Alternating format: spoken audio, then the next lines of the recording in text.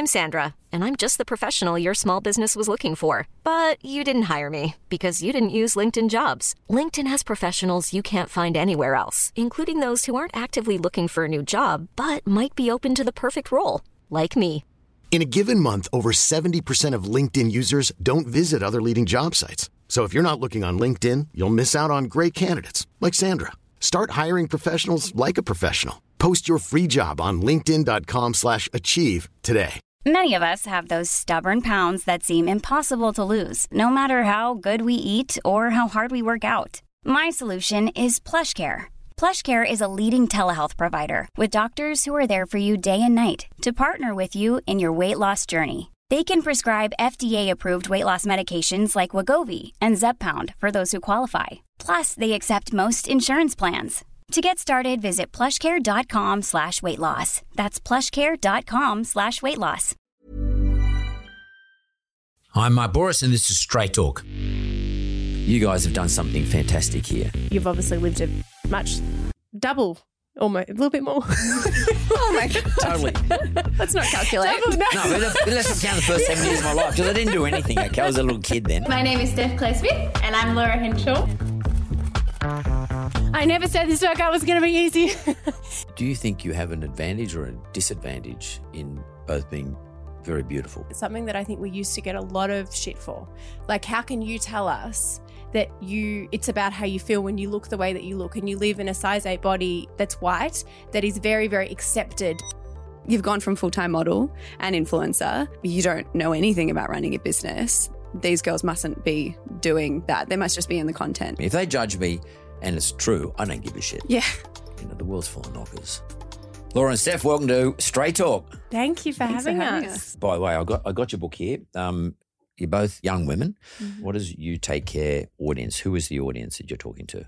Great question. So it's for women predominantly women in their 20s and kind of early 30s, and it's a guide in looking after yourself and your body. But I think what we've learned through the years, it's so special, this book, because we wrote a book would have been around 2018. No, it came out in 2018. Yeah, 16. Obviously, the process of book writing is quite long, and that one was all about getting through your teens. So it was really special to write this one, because I think when you enter your 20s, there is so much, especially around health, because we think about health, we think of sleep, exercise and nutrition, which is what we're taught in school, they're all so important.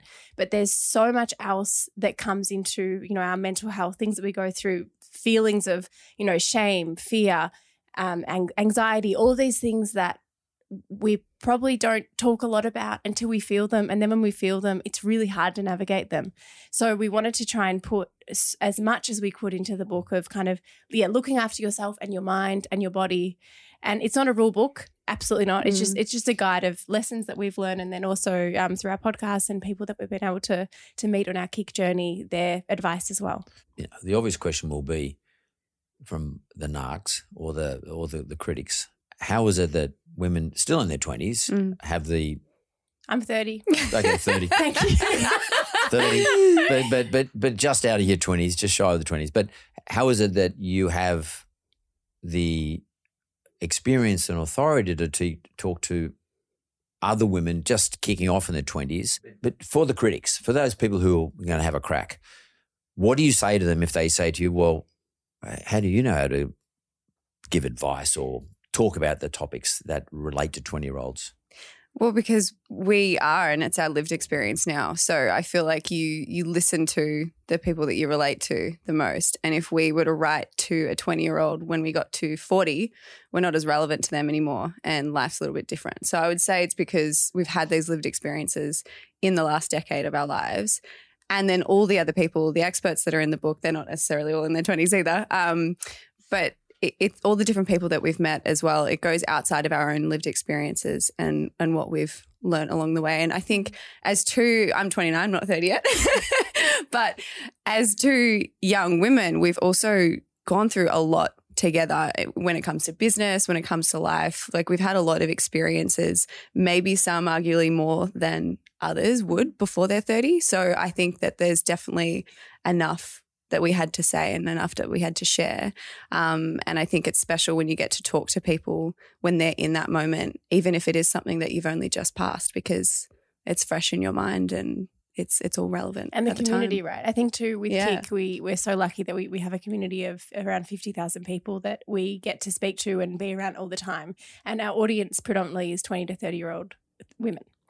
And so through that, we are able to hear so many experiences from so many people. And that was also what really, really came into this book. What were they going through? What were they looking for? What kind of guide were they after? And that all went in. It's interesting, your generation, as opposed to my generation, and I'm like a couple of generations beyond you or before you, we never shared anything with anybody.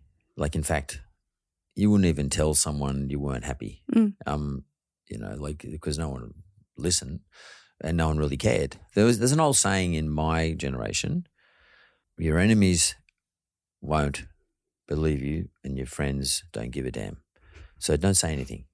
That was a saying growing up. And whereas you live in a totally different culture, the notion of sharing experiences, is it just women sharing with other women or is it everyone? Obviously, I'm not in your cohort, so I don't know. Nearly, just out there. Just outside. Just outside. Today I feel a long way outside. Don't worry about that. No, it's a great question. And I think for us, if we go back to when we started Kick and how we've been able to kind of build what we have, Kick is a health and wellness app. We really, really ensure we kind of champion the three areas of health, the best app in Australia. No, well, you can say that. No, go for it. No, seriously, go for it. And so that's our core. That's our business. That's what we do day to day. And we're all about helping people make sustainable changes in their life. We are not a quick fix. We're not a fad diet program.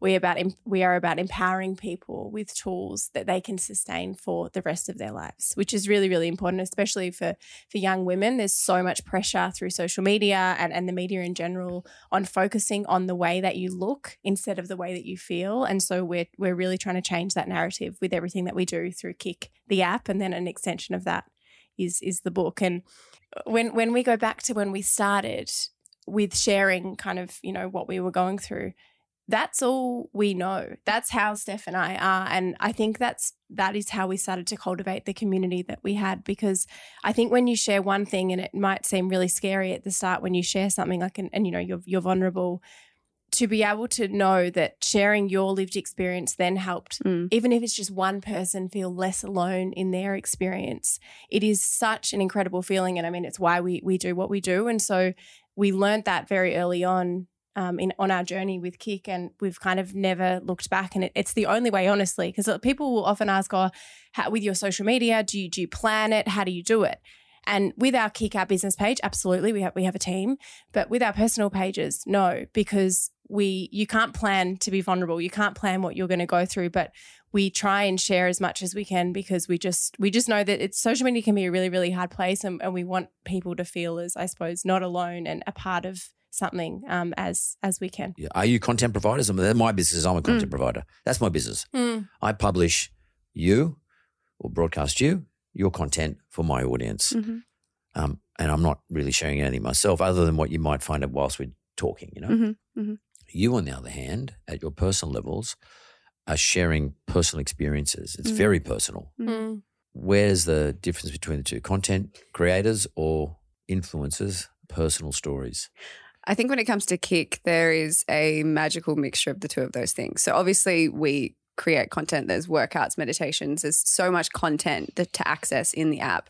And we are market leading in that area. Like, it's beautiful content. We put a lot of love and effort into it, and it's very well received. But the other part of the content that is well received is the authenticity. So within the workouts, we might be really struggling and we'll show that. We're not about being this like high aspirational, you should be able to do a burpee like me. This is looks perfect. And even with our trainers, they talk through struggling through things and getting puffed and being excited for the break and all of that stuff that goes through your mind when you're following a workout. And then even in the meditations, there's a lot of vulnerability, and we speak to a lot of emotions and feelings through that. And all of our experts really champion kind of being there for yourself, and then being there for others, and showing that vulnerability and showing that as like a strength. Because I think when you squash your feelings or you push them to the back, which I'm sure, and I know because obviously I have people in my life that are from your generation, I know that you're in your life you were kind of told to not cry, not show those feelings and squish them to the back. I know whenever I've done that, it's bottled up and it's been made so much worse down the line. And I've got to a point of, emotional breakdown, or I've really let it get to me. And so we've found, and through working with our community, being there with our community and hearing them support each other and encourage each other through hard times, that as soon as you nip something in the bud and like talk to someone about it, it's so much easier to work through and you just call it out. And so we really do champion that even through the content even the polished content that we share through Kick socials or in the app itself. It's still really important that authenticity is there. And I think something that the community has actually said to us that they've seen as different from some of our competitors is that we have soul and that they feel like Kick's a bit of a warm hug to them, as well as it's teaching them stuff and encouraging them to be, the healthiest version of themselves. We're also just supporting them through life, which is just so beautiful to us. Do you think you have an advantage or a disadvantage in both being very beautiful? I think both. I Well, think it could in be terms both. of when we started Kick, when we started with an ebook in 2015, there is definitely absolutely privilege in the fact that we both came out of the modelling industry. And absolutely. there is no doubt that, Steph had a social media following, which helped us with our marketing because we didn't have a marketing budget. But there is no doubt in the world that people wanted our recipes. There would have been some people because they saw how we looked and we thought, I want to eat like they do. I want to look like they do. Exactly right. Yeah. There is no doubt in the world. However, what we've been able to do, we often think about this and it's really interesting. It's something that I think we used to get a lot of shit for. Like, how can you tell us that it's about how you feel when you look the way that you look and you live in a size 8 body that's white, that is very, very accepted by, the modelling industry. Yeah. Exactly in a right. standard sense. Yeah. Exactly right. But I think with us, we were so lucky that we were able, and I shouldn't use the word lucky, we use it too much. We did build, we worked really hard to build what we had. And in being able to build that, we then had a platform where we were able to talk to a lot of young women. And so we had a choice. We could have just said, okay, no, we live in this standardized body that, they can't relate to. Or we could say, no, because we are so lucky to live in this body, we want to do good with our platform and what we have. And we want to help everyone, no matter what they look like. It's not about that. Feel good in their own skin. And that's what is so beautiful about Kick. As Steph was saying, it's people will come in and they might, it's not about losing weight. It is about feeling good and having energy and everything.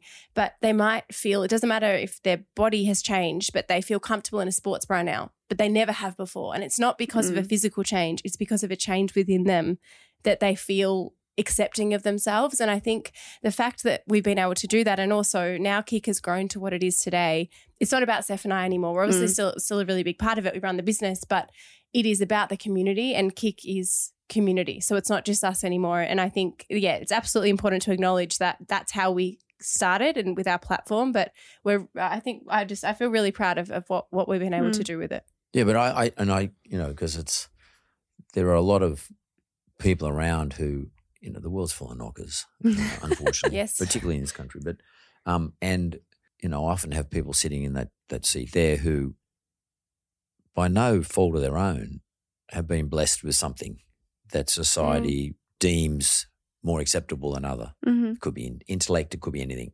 skills, physical beauty, sporting prowess, whatever the case may be. And it's funny, a lot of those people actually feel guilty for being that way. How do you, or have you ever felt guilty or felt the unfairness perhaps? And what did you do? How did you deal with that? I mean, how did you deal with it yourself, within yourself? I was not ever the best at sport, the smartest kid, but what I learnt through my schooling was that if I tried very hard and probably had to put in many more hours than other people, I did, I could do well. And effort equals reward. Exactly right. The harder you work, the more you get out.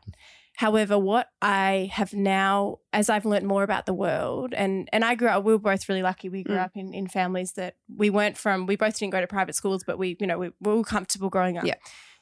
And I think what I have learned and been really challenged with, and even in writing this book, it was something we were really conscious with, is saying things around that saying, the harder you work, the more luck you will get, or the more you will get. there is so much privilege in that because there are people that work their whole lives. They work 3 jobs to try and provide for their family. They, they start businesses, or they might work at a restaurant and then they have to go and work at a hotel or whatever it might be. And they never, ever, ever find that little piece of luck or get in a position where they're with people in the room. It's been interesting with Kick. The more people I think have, the more the business has grown, the more opportunities have opened for us that never would have been opened 5 years ago. And so it is mentally, I think it's something that, and especially in writing this book, it's something we were very, very conscious of because it is so important to acknowledge for some people they work their whole lives so hard and they don't get the success that other people are able to have. And that's where I think luck comes into it and also privilege. So it's a really, I think it's hard. It's hard to think about and work through. It's funny, you should say that when you're only young and you've recognised something that took me a long time to recognise. I used to live on the basis when I was a young man. Before I started work, I used to take the view I will work hard because my parents worked hard. So I was monkey see, monkey do. Then in my 20s and 30s, I got quite a good job in the city when I was mid-20s, and I saw all these people had these really fancy things, cars, houses. Like I grew up, pretty working class family, and I saw things I'd never seen before. I realised the harder I work, the more money I'm going to make, and then I can become a partner of a firm. So I worked on that basis, effort equal reward. But it wasn't until I started seeing friends of mine becoming incapacitated through strokes or illness and stuff like that, bad health basically, from drinking too much, whatever, that I realised that hard work was an honour as opposed to something just for reward. It was actually an honour bestowed upon us that we can work hard, that privilege. The privilege is that I physically can work hard. And as a result of that, I do quite well, but it's not because I'm trying to earn money. It's because I recognise the privilege of being able to work hard. And that's very interesting that you said that. It's quite, for me, really mature. I'm not trying to be condescending towards you, but it's quite a mature thing to say at your age. And I think maybe your cohort are probably much more mature. We're getting back to where I started, much more mature than anyone was in my era in the 20s. And that's why you are able to share and people are actually able to accept your sharing too. Probably to a large extent the content you produce for your app is so successful because your audience is much more mature than any audience that I've ever seen or heard of or dealt with in my time.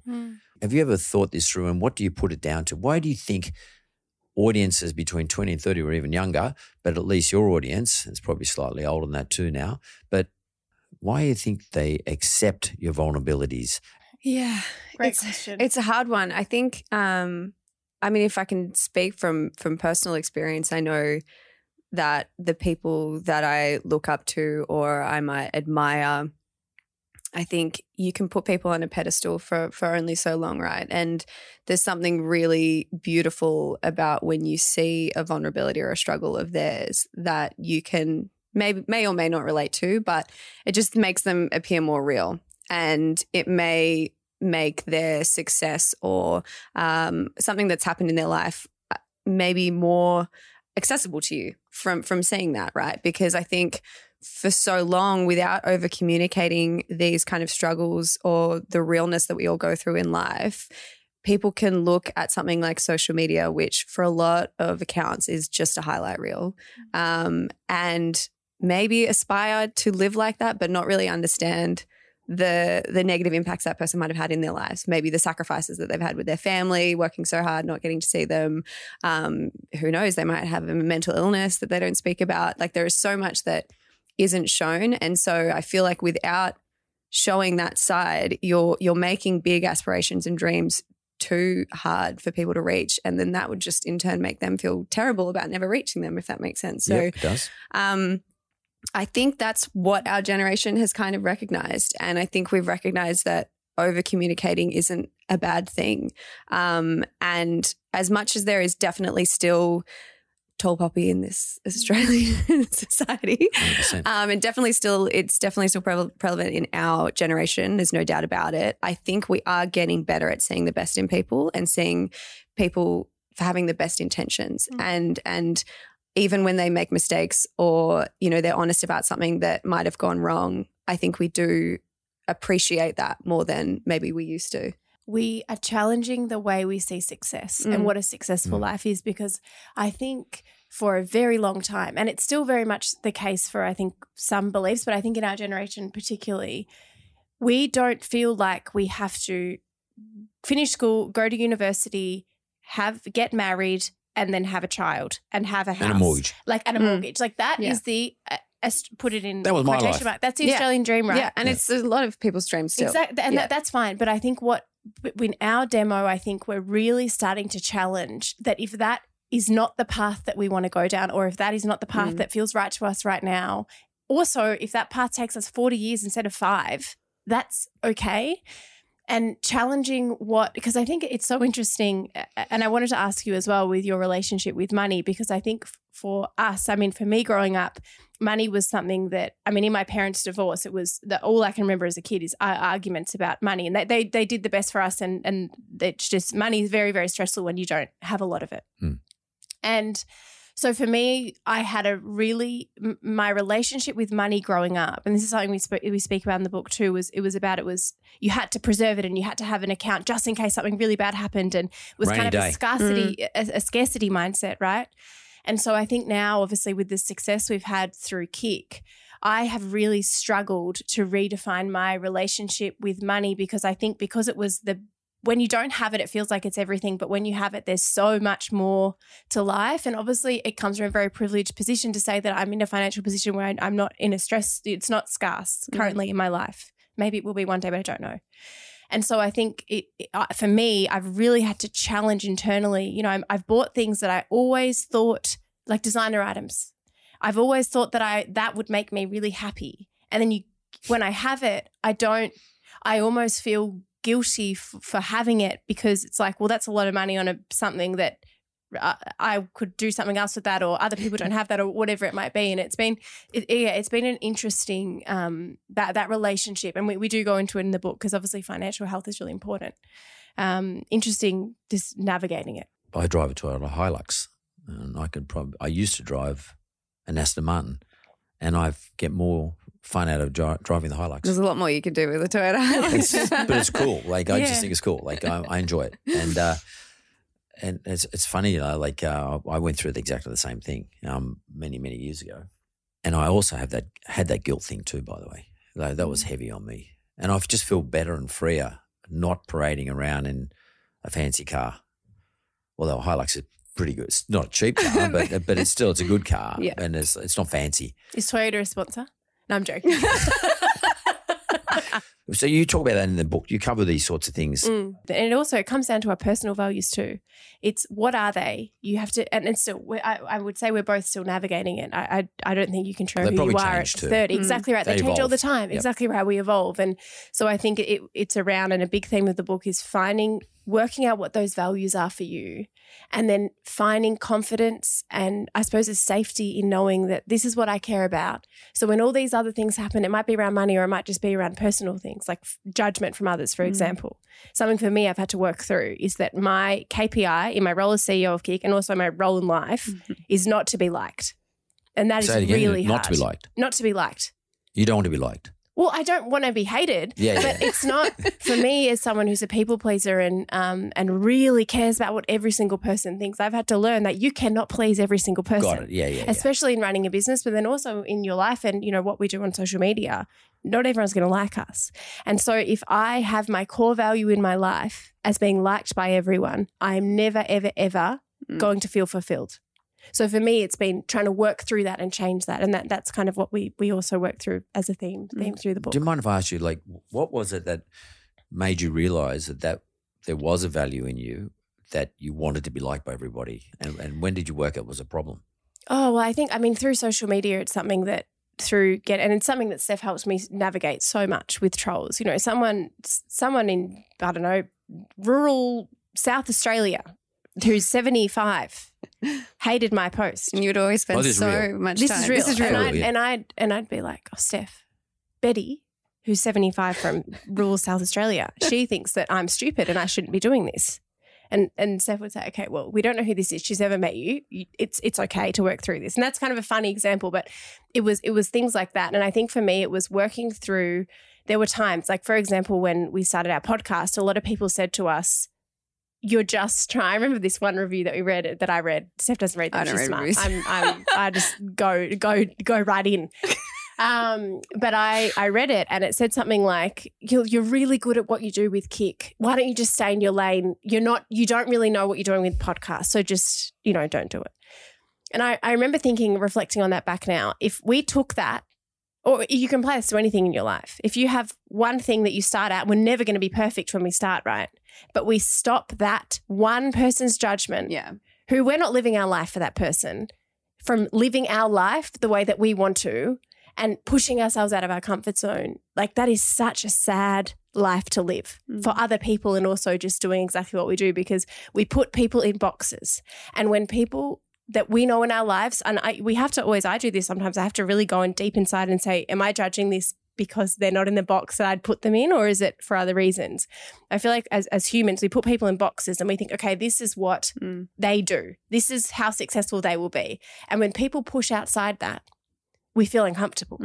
And it really challenges us mentally. And then that's when judgment comes. So I think for me, it's been having to continually remind myself that I do not need to fit in a box that other people want me to fit into. It is my life. It is my decision how big the box is or how small it is. Or and if you make a mistake, box, it's right? your problem. That's exactly right. Yeah. And we're the ones, it's like when we started Kick, this person that doesn't think that we can do it, they're not going to be the one that's up at 1 a.m. in the morning trying to work through, whatever we're working through. It's us. And as long as which comes back to values, if you're living your life truly for yourself, then you'll be able to work through those things. But it's really hard. And I think one thing for me that really helped was Mark Manson's book. Yep. The orange one. Yep. Say it. Go on, just say it.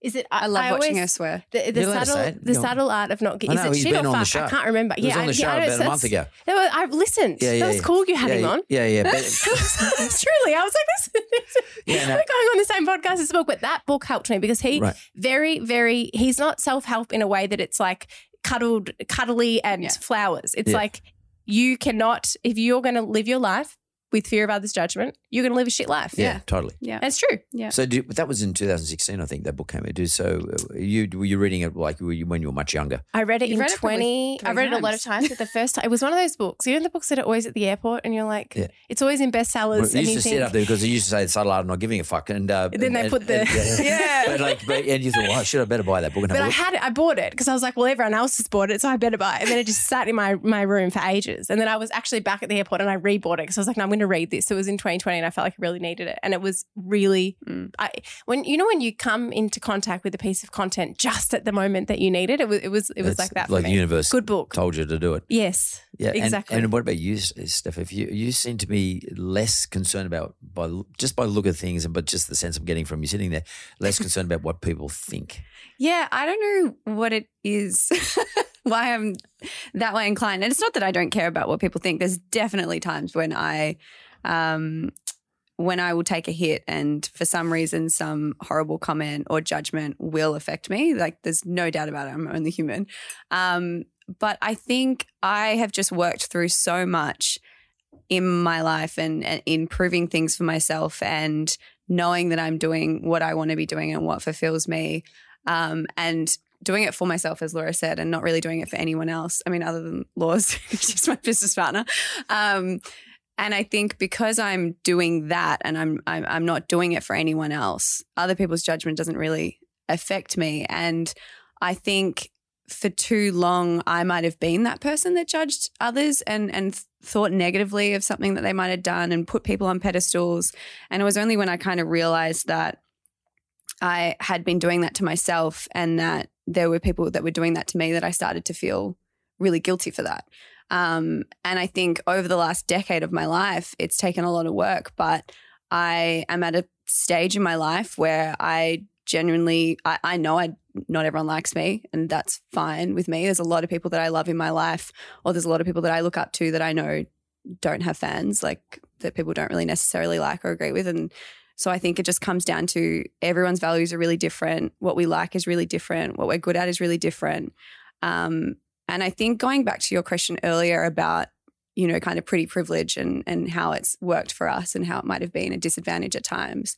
I think something that I've had to work through over the last decade, especially in running a business, is being put in that box of, you've gone By from others. Yeah, you've gone from full-time model and influencer. You don't know anything about running a business. These girls mustn't be doing that. They must just be in the content. They're the marketing girls. Yeah.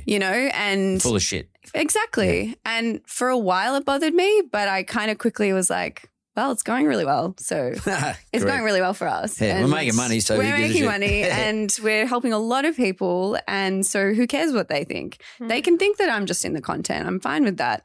But it has been a struggle at the same time, because I think one of my biggest insecurities has been, thinking that I'm dumb, or thinking that I'm not an academic person. I'm not naturally an academic person. I'm definitely more creative. Even through school, I was much more drawn to the kind of creative subjects and health and art and PE and food tech, all that sort of stuff, which is funny because it's very much aligned to what I do now.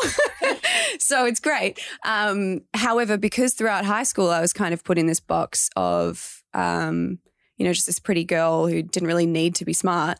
And because my aspirations were around modeling, it was like no one expected me to ever do anything more than just look a certain way, which in turn was really shocking through my early 20s, because then it meant that my whole identity was the way I looked. And so that's where I fell into an incredibly unhealthy pattern with, my relationship with exercise and food was at a really, really bad state, because all I gave a shit about was the way I looked, and became really obsessive, especially being full-time in the modeling industry. So it's kind of had its disadvantages along the way, but through it, obviously using it to our advantage and making the most of the platforms that we have, it's definitely something that I've still had to work through. And so I think that's the only time people's judgment can come into, I suppose, hit an insecurity of mine, is when they might judge my intelligence.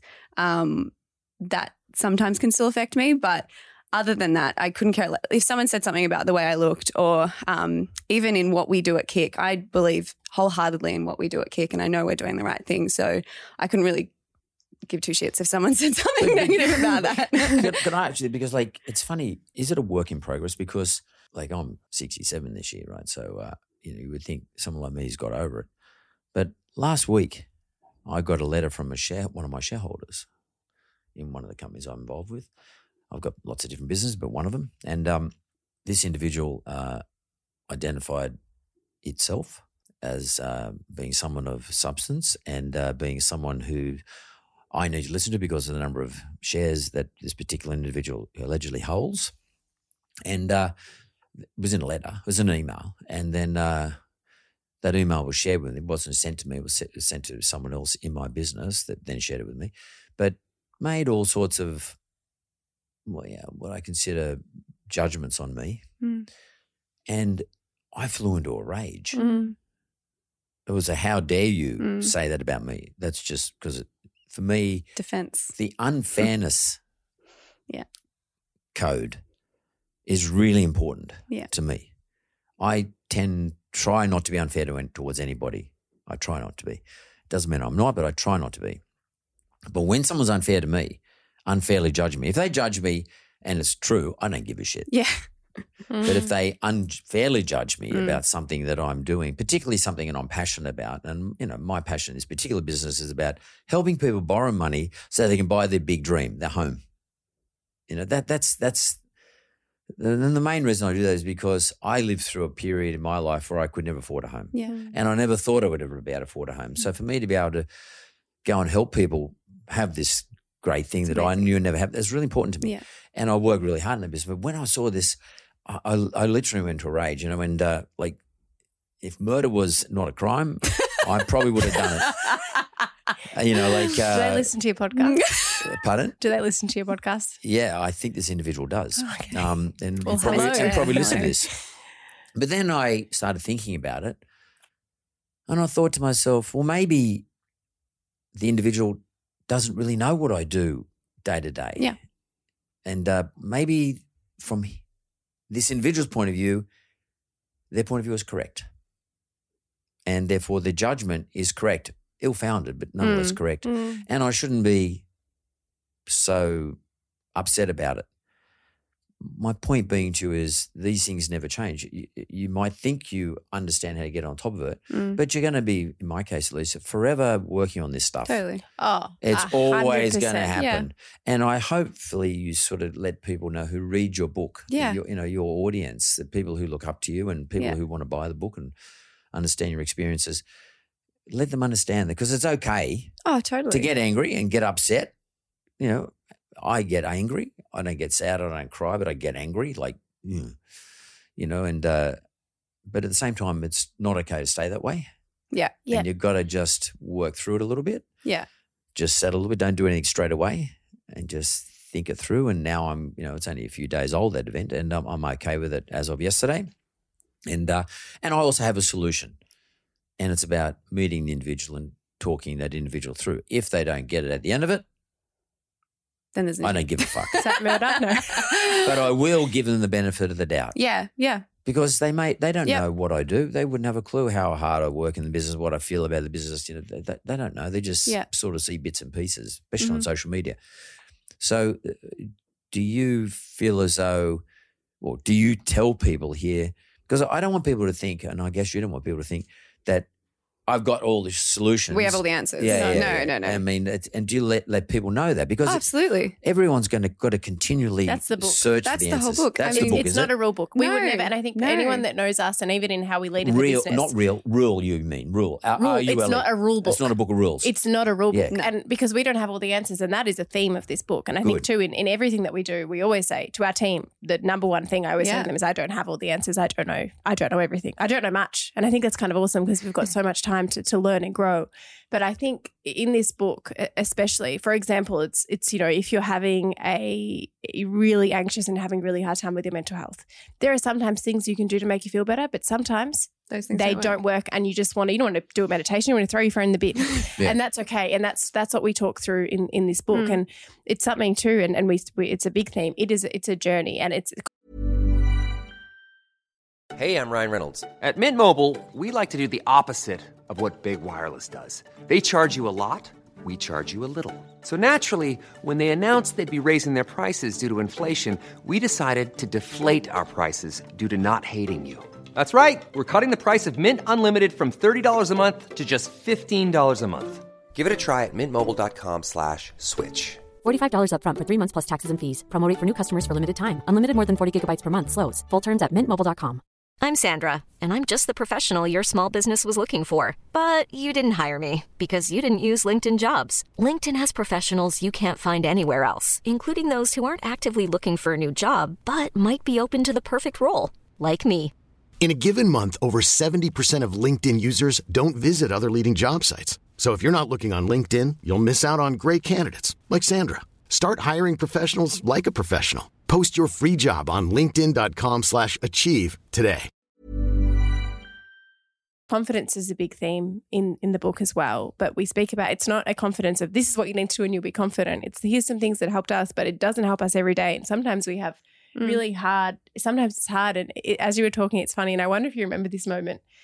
I remember it was a few years ago now. And we were in a room and we did a presentation to a room of people that were, you remember? Yeah. That were not our normal demo. It was very corporate. And a we moneyed were room. extremely Moneyed room. Sure. Yep. Sure. I can't say anymore because the person will know. But anyway, Yeah. it was very corporate. And we were so nervous and we spoke and when you finish your talk and you think, I did a really good job. Nailed it. And that was because we went in with so much nerves. And then we did a great job. And we got everyone some people that we work with were in the room. And there were people that were kind of more aligned with kind of what they do coming up to them because they would go to them, not us, but that's fine. And say, oh, that was great. Like, it's so fantastic that you're doing what you're doing together. And I remember hearing the person say, oh, yes, they're just the marketing girls. And From the audience. Well, so this is from the room. there was from someone that we worked with. And so there was an audience member that was, wow, they're doing a really great job. And then someone that we work with said, oh, they're just the marketing girls. And I remember in that moment, it was something that I was so angry. And I wanted to go over and say, absolute, here's all the reasons that we're not. Here's what we do. Here's how we've, And it was one of those things, and this happens every single week. I probably have a moment like this every single week. For 2 days, it's so frustrating, but it's kind of, I don't know, for me, I try to tell myself in the moment it's hard, but everyone can make their own narrative and you can't change what other people's narratives are. Correct. But it is impossible. I mean, to this point, and I mean, if you've obviously lived a much double, almost a little bit more. Oh my God. Totally. Let's not calculate. No, let's not count the first 7 years of my life because I didn't do anything. Okay, I was a little kid then. But, to hear from you that, you know, you still have time. And I think it's really special to hear that because it shows that we are always growing and there is no solution, you know, to being happy all the time, to being confident all the time, to feeling, you know, getting a letter like that where you haven't been understood properly and feeling like, oh, don't worry, I'm not going to worry about it. I don't care what other people think. Because you can't never care. But it's just trying to work through how do you not let that letter define, you know, the next 5 years of your life. And destroy you. Exactly right. So because my experience with a lot of successful people is that they can at some stage, probably all of them do at some stage, they do a bit of self-sabotage.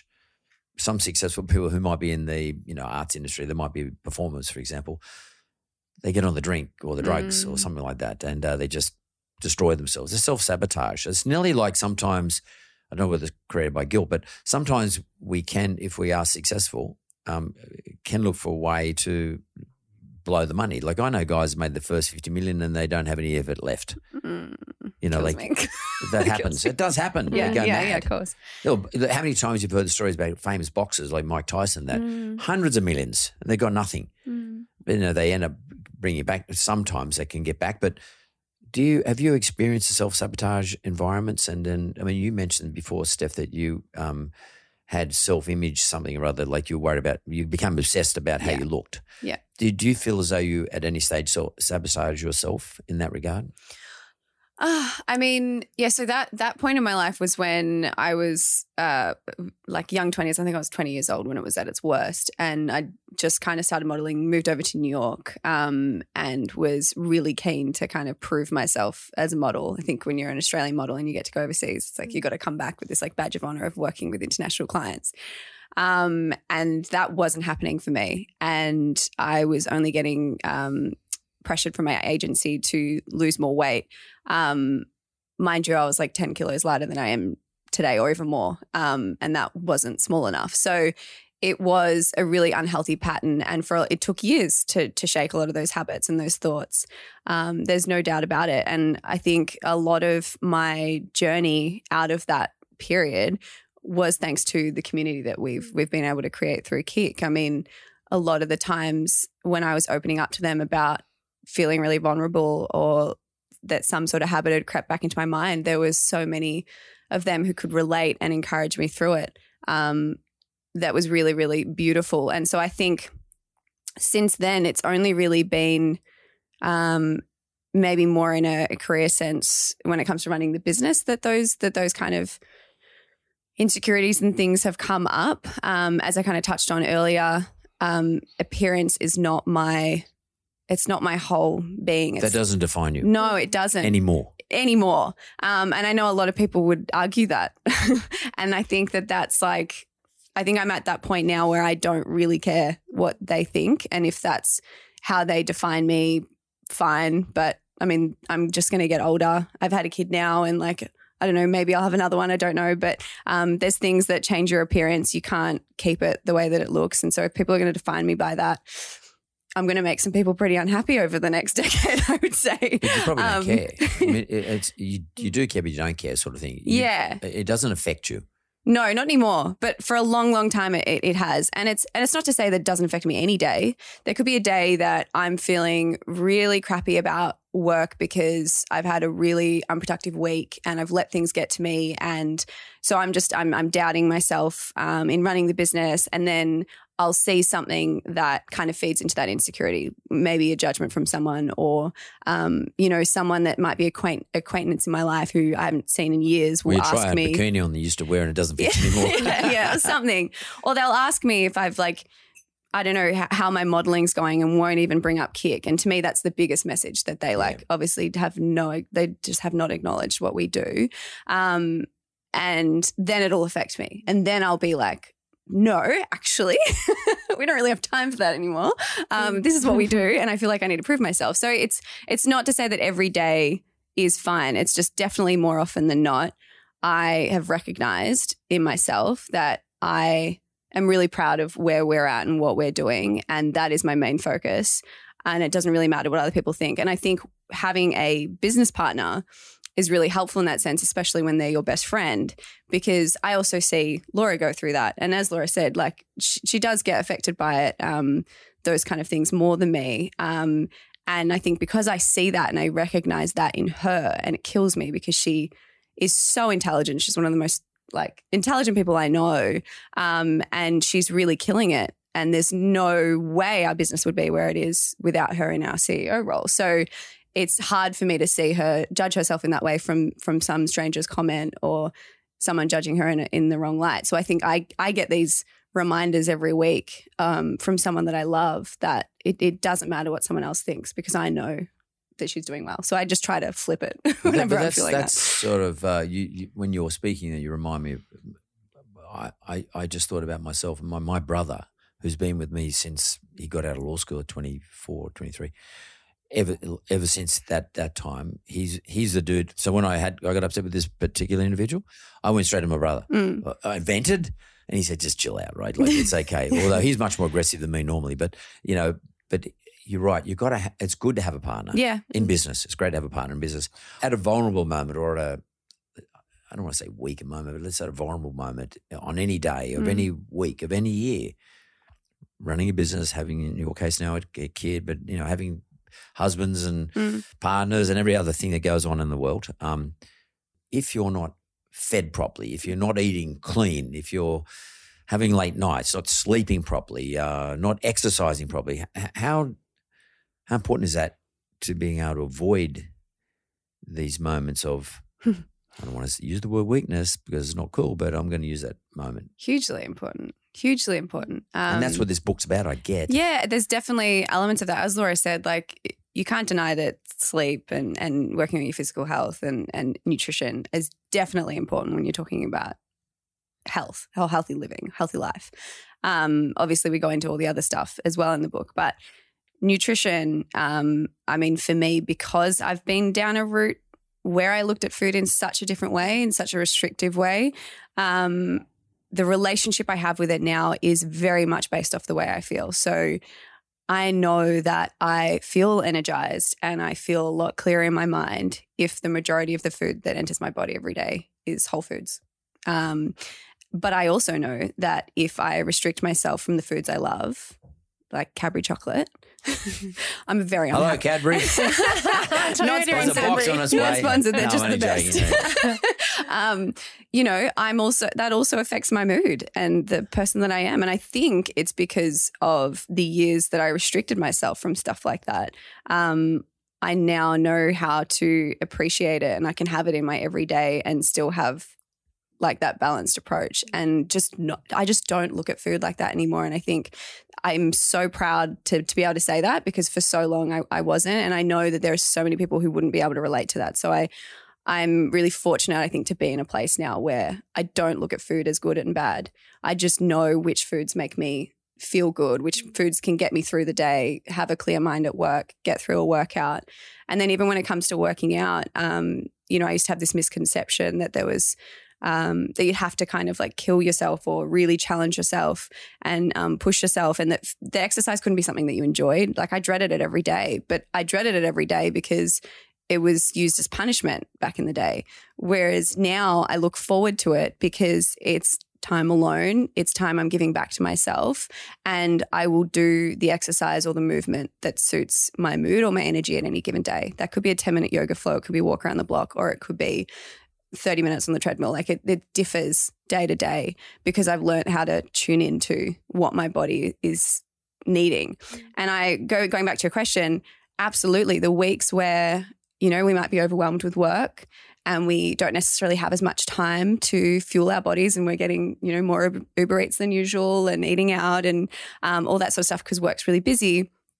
And maybe not having as much time for ourselves and for exercise, For sure, my stress levels are at an all-time high and I can get to breaking point quite easily. But I think for us, we've both recognised the kind of triggers, or we've both recognized those points where we know we're about to tip over the edge, and to be able to have those. Does one help the other? Yeah, I was just about to say, to be able to have those conversations with each other. It's like, I need a minute. I mean, just the other week I had to text Laura. It was 9 a.m. and I was about to walk into the office and I said, I don't know why, but I feel like I'm going to cry if I walk into the office. Like, I'm just feeling really emotional. I'm going to go walk and do a meditation. I'll be in the office at 10. And she said, that's fine. First meeting's at 10 anyway.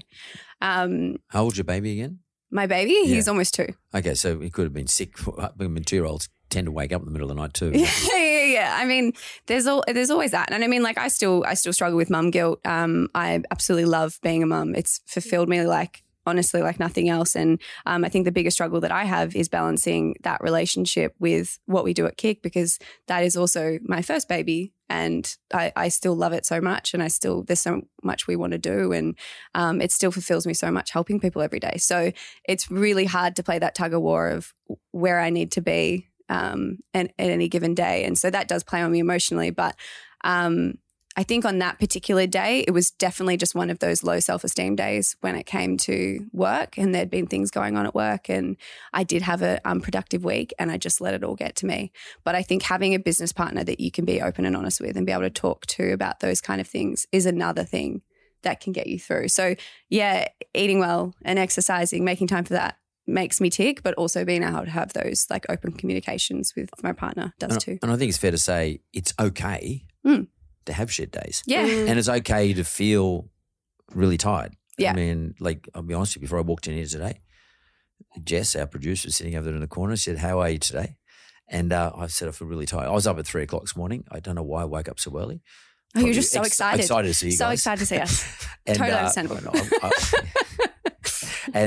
No, I actually went to bed pretty early, and I went to sleep at 9:30, and I'd had like 6.5 hours, 6 odd hours of sleep, and I just woke up, and I thought, so I went up, got up, went to the gym. There's a 24-hour gym I can go to, and but of course I've been up since so early. I got tired, like it's like 3 o'clock in the afternoon for me now. But Jess always asks me when I come in how I feel. I don't know why. Maybe because she's trying to gauge the room. Nice thing to do. but and that's not something I'm used to, by the way. Yeah. No one does it in any other of my businesses. But Jess is of your generation, so your generation is probably a more caring generation, or maybe a more open generation. No one would dare ask me that in my other businesses. They just wouldn't ask me because it's like a personal question. But it's nothing wrong with admitting to yourself and to others perhaps, but at least to yourself, that you don't feel very good today. Yeah. And that you are a bit flat. Yeah. What's actually brilliant in your case is that Laura will probably already see that. Yeah, she does. She knows when it's coming. Yeah. And she can backfill. Yeah. And I often say this to people. You know, when I got 4 sons, okay, and when they from different mothers, not all different mothers, but I had 3 wives, and I worked like 1 million hours a week, and I never thought it was important to,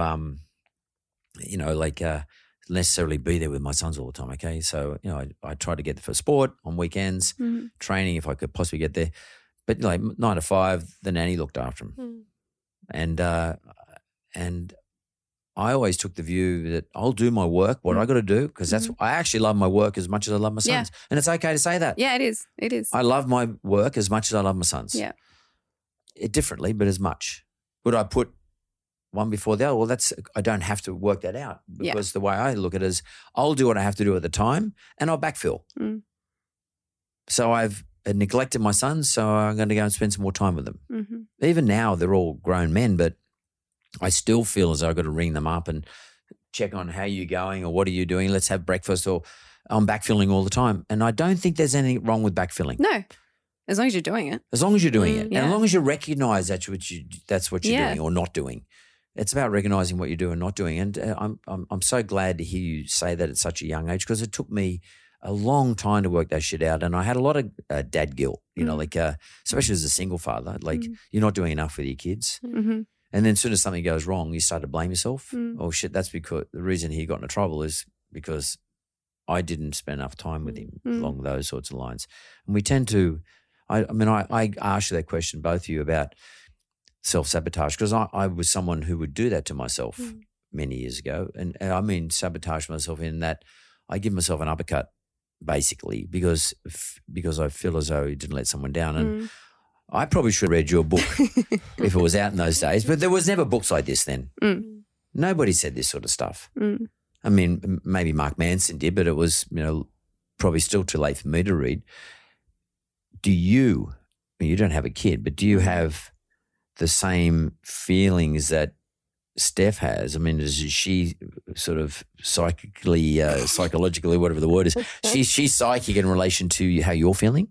And is food and physical health really important to you to keep you balanced? Yeah, I mean, it's funny. I think we've merged a little bit, but I'm extremely regimented, and that's how you become her and she's become you. Is that what you mean? Well, we kind of met halfway. I don't flow. Like I know, Steph, you don't go with the flow as much. I can't anymore as a mum, and like what we do with business, I can't anymore. But like definitely when we met, I was a go with the flow, very. And I'm like, I'll calculate the flow and then see if I can go with it. Otherwise, I won't go. But that's why we've worked well together. It works, but I think for me, we kind of bring that back to health and fitness. Running for me is my meditation. As in running on a treadmill or something? Yeah. Or outside. This morning I did run this morning. Sydney City's very hard to run around. There's a lot of traffic lights. I feel like I spend half the time at traffic lights. But anyway, I still did it. Anyway, so running for me is my form of meditation. It's interesting, when I had a horrible relationship with food and exercise and I was excessively exercising, running, I ran. And you did the same thing. Yeah, but we had different. Very different. Different, but for the same reason. It was exactly right. The driver was the way we looked and wanting to lose weight. It's also why we started Kick. Yeah. It was one of the main reasons. We didn't want other people to go through it. And so for me, running used to be something that was a punishment, but now I've been able to completely change it. And now it's the way I can feel in control of my day. Pending through the book as well. This book is not a book that says you need to do this many workouts a week and this many eating whatever and you're going to feel good, because it really depends on how you're feeling each week. Just do what you can with what you have, right?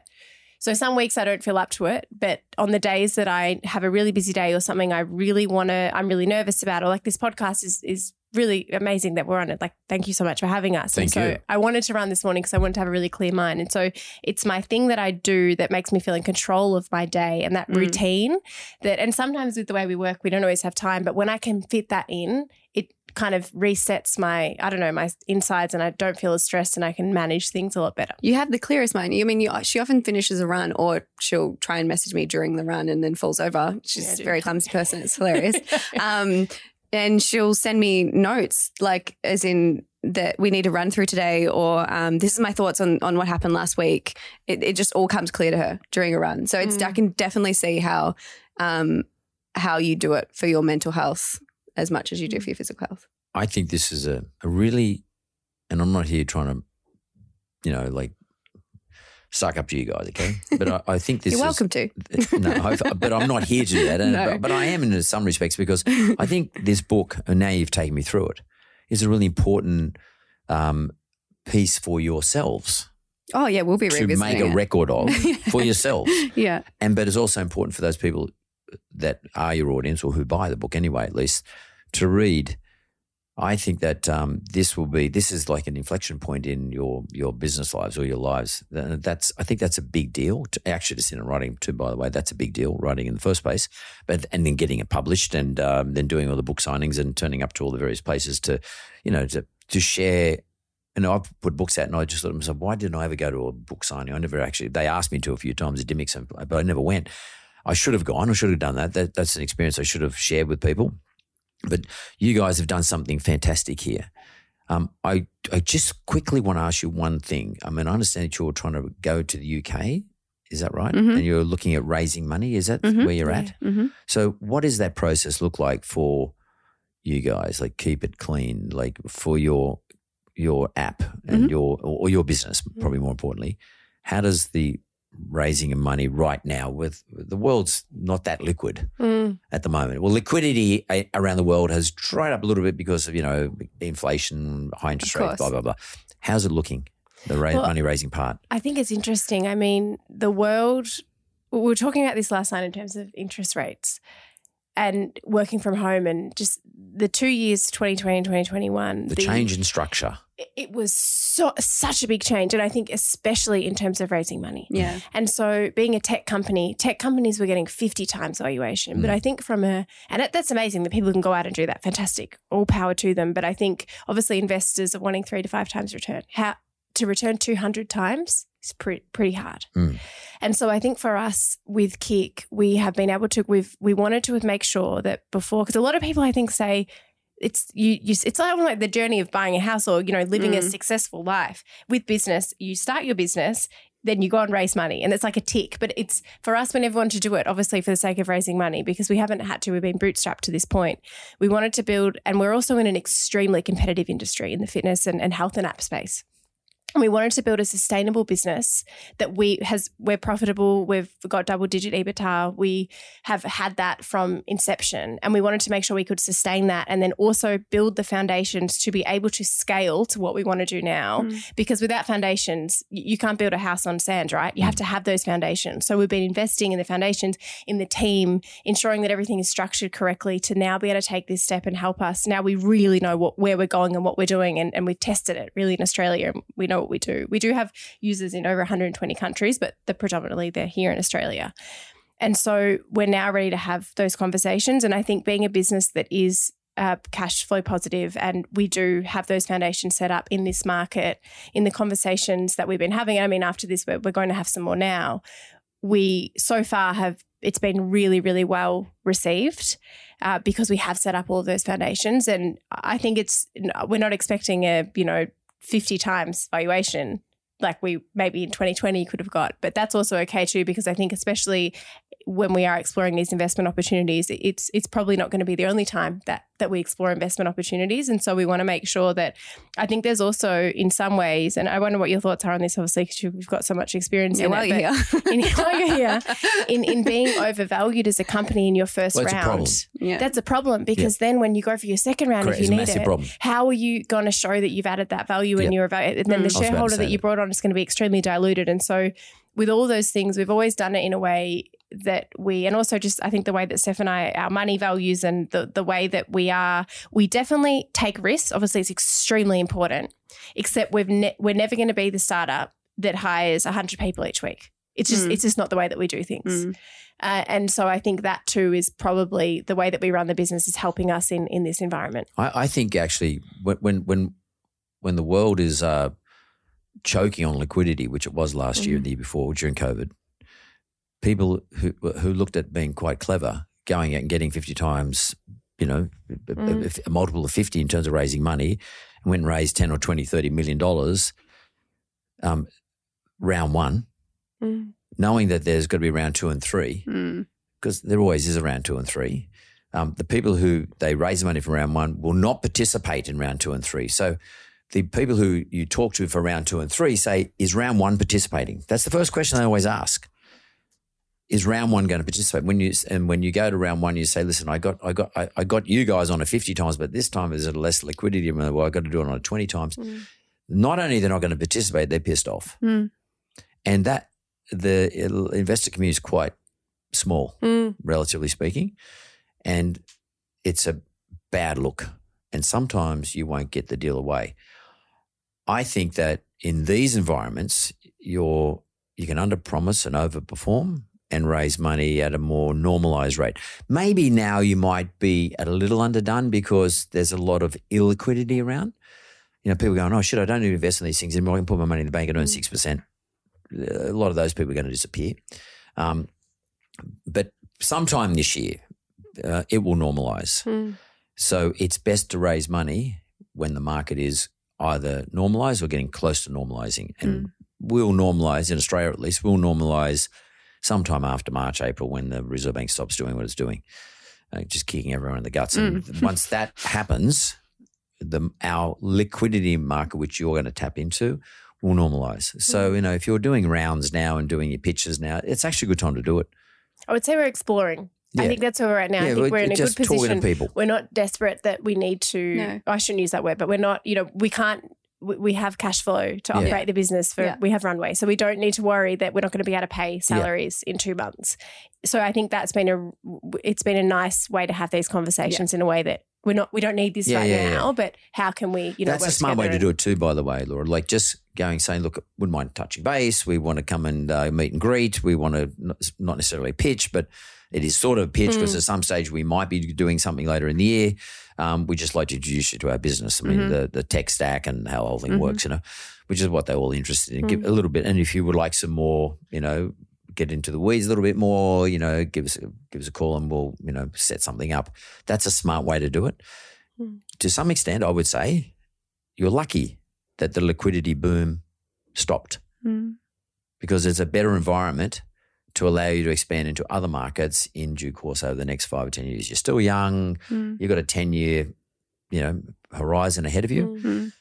Yeah, at some stage someone might come and try and buy you, like they bought the Sweat app, but whoever bought the Sweat app probably thinks they probably paid too much today. And I know a lot of businesses sold. I'm not saying Sweat app was sold for too much, We love the Sweat guys. But the health and fitness industry, subscription in general, has changed since 2020 because we all saw a boom in 2020 that you cannot replicate now. No. Because no one could go to the gym, so they had no other option. Correct. Now people have options, and it's been fantastic because the shift in mindset, some people thought I can't work out at home or I don't want to follow an app at the gym. They now are open to that. So the environment and the amount of people that we're able to kind of reach has grown. That's fantastic. However, the growth that businesses were having in 2020 to think that, and at a time, we were at a time, I mean, it's why everyone was getting these valuations. You've grown by 200% this year, so next year can you do 400% and invest more money? That's when people are back in the gym. That's pretty hard to do. Yeah. And so I think too, in terms of the fitness industry as well, it's been really great because it's opened a lot of people's eyes to the fact that you can have an app in your pocket that has, recipes, mindfulness and workouts. PTs. Maybe for a lot of people, a PT is inaccessible because of the price point. They might have a gym membership. They want to know what to do. That's where they can have that support, right? For us, we're $20 a month, so we want to be accessible price point. And that's great that audience has opened up, but as well, it is more competitive now because gyms are open again, but that's the norm. It's not normal to be locked down. Correct. Yeah. So I think it is a good time for us. It is a good time too, as well as when you sell into those environments, investors aren't stupid. They put conditions on there. So they say, well, we'll give you some now and we'll give you the balance down the track, but it depends on hitting, like you just said, like you're growing at 200%. Well, we expect you to grow 300 and 400 and whatever over the next few years. And if you don't, we'll be reducing the price. We never hear about, I'm not saying anyone I know that's happened to, but I've been through that process myself when I sold the Wizard business. We sold it for a huge amount of money back in 2004. But equally, there were conditions put on there too in terms of there was an installment process. And you had to satisfy the conditions. I was lucky because the 2008 GFC didn't hit until after all my conditions had been satisfied. But if I had been 2 years later, the GFC would have hit and I wouldn't have ever been able to satisfy the conditions because, the GFC killed liquidity in my world, stopped people borrowing money. We couldn't lend money to people and you couldn't even do it then what I was doing back in 2004. So, so for those people who sit around thinking, oh God, it was so good. They raised all this money during, 2020 or 21 or 22. It's unfair. Well, no, it's not unfair. Actually, markets change, the situation sort of restructures, and there's an advantage for you to miss out on that sometimes as well. Absolutely. And I think too, I don't think as a business, which is why we didn't try and raise money in 2020, we were equipped to, if we got that evaluation, to know what to do with that money. No. And that's when I think it gets really, really risky because then you think, I've got the money. I've got to do something. I need to spend it. Yeah. And you start spending it in maybe brand awareness, great thing to invest in, but maybe team and all of these things that your business is not set up for or the foundations aren't set for. And then you blow all the cash. You and overspend. Then what do you do? Yeah. And I think that's why now we have got all those plans in place because we were only going to try and raise money and explore these opportunities if we needed the money. We knew how we're going to spend it and we had kind of, if we spend this money, this is what we're going to get out of it and this is where we're going to do it. You've got to be very clear, you're right, actually, because when you're talking to investors, the first thing they say is, what's the spend? So show me the application of the money that you're going to raise. And they can smell bullshit really quickly. Like if you just go into the market because you're going to tap the market because there's plenty of money around, they'll know that straight up.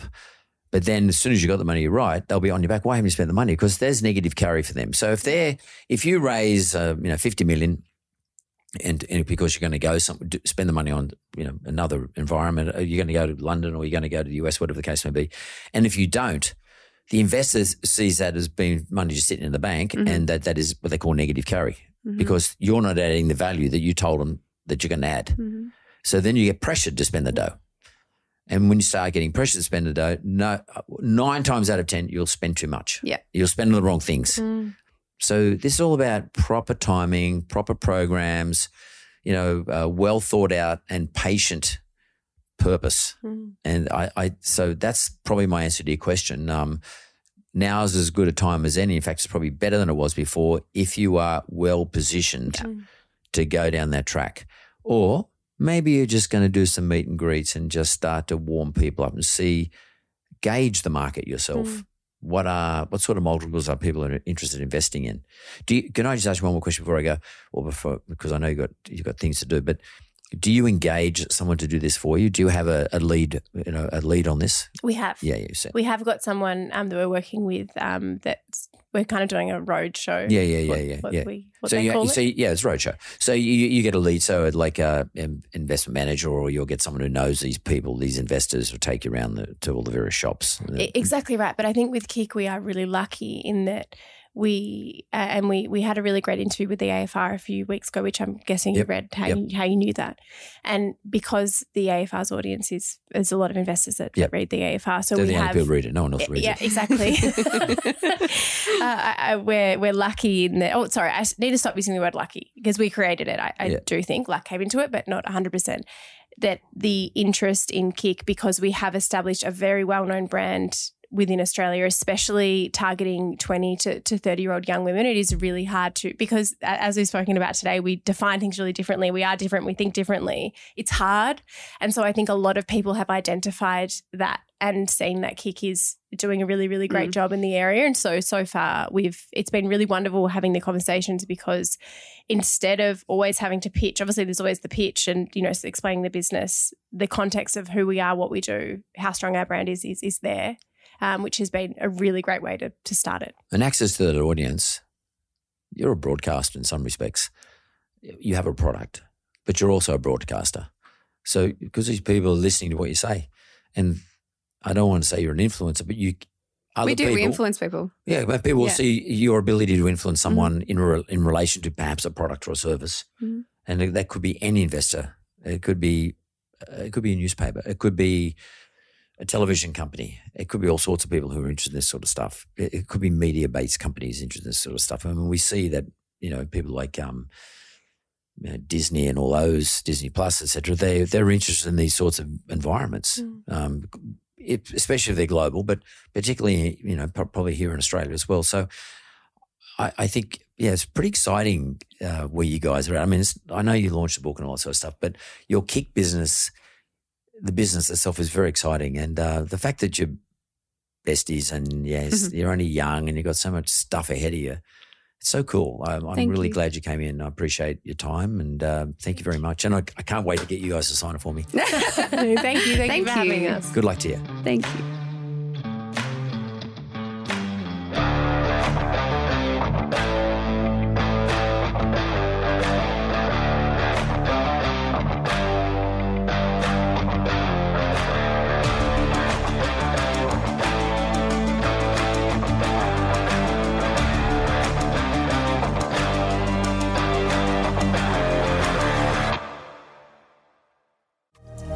Thank you for listening to another episode of Straight Talk with Mark Boris.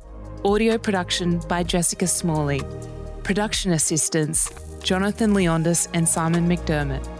This is a Mentored podcast.